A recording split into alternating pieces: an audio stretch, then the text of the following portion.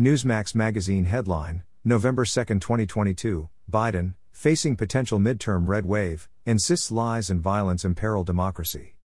Yes, many un-American things threaten our country, our republic, and our freedoms. I list these threats for your reference.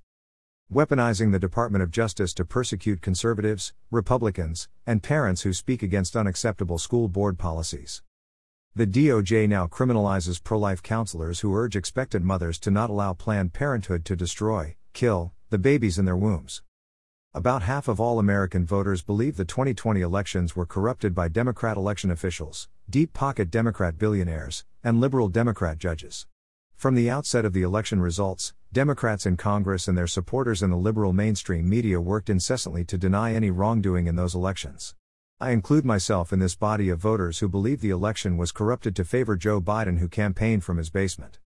Setting all the above aside, the relentless persecution of President Donald Trump and all who worked with him, the unprecedented raid on a former president's home by the corrupted FBI, and the ongoing circus trial in the House of Representatives called the January 6 Committee, from which all Republicans were and are excluded, are glaring examples of using the federal government to prevent a highly successful, highly beneficial businessman from ever returning to the presidency. Have you seen the movie titled 2000 Mules? Against the profound losses of constitutionally protected citizen rights through lockdowns, selective businesses to remain open, social distancing, and Faucian lies, Americans awaken to those betrayals by the federal government. What about violence? You ask. Thank you for asking.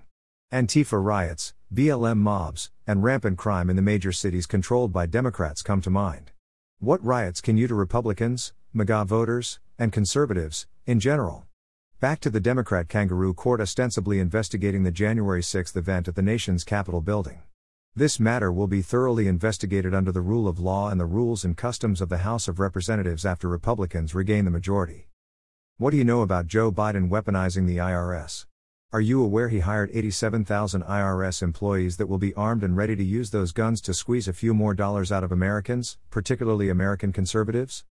If any of the above escaped your attention, I assume you are aware of the destruction Joe Biden and his unindicted Democrat co-conspirators have wrought on our energy industries. Fuel shortages translate to shortages of all products in the stores and online. After squandering trillions of dollars on the green, socialist agenda of the Democrats, we now face a painful recession.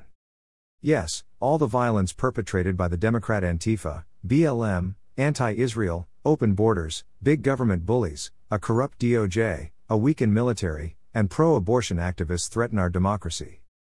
Had enough? Vote Republican. Friday, November 4th, is the last day of early voting. Election day is Tuesday, November 8th. Polls are open 7 a.m. to 7 p.m. both days. John White. Rockwall, Texas.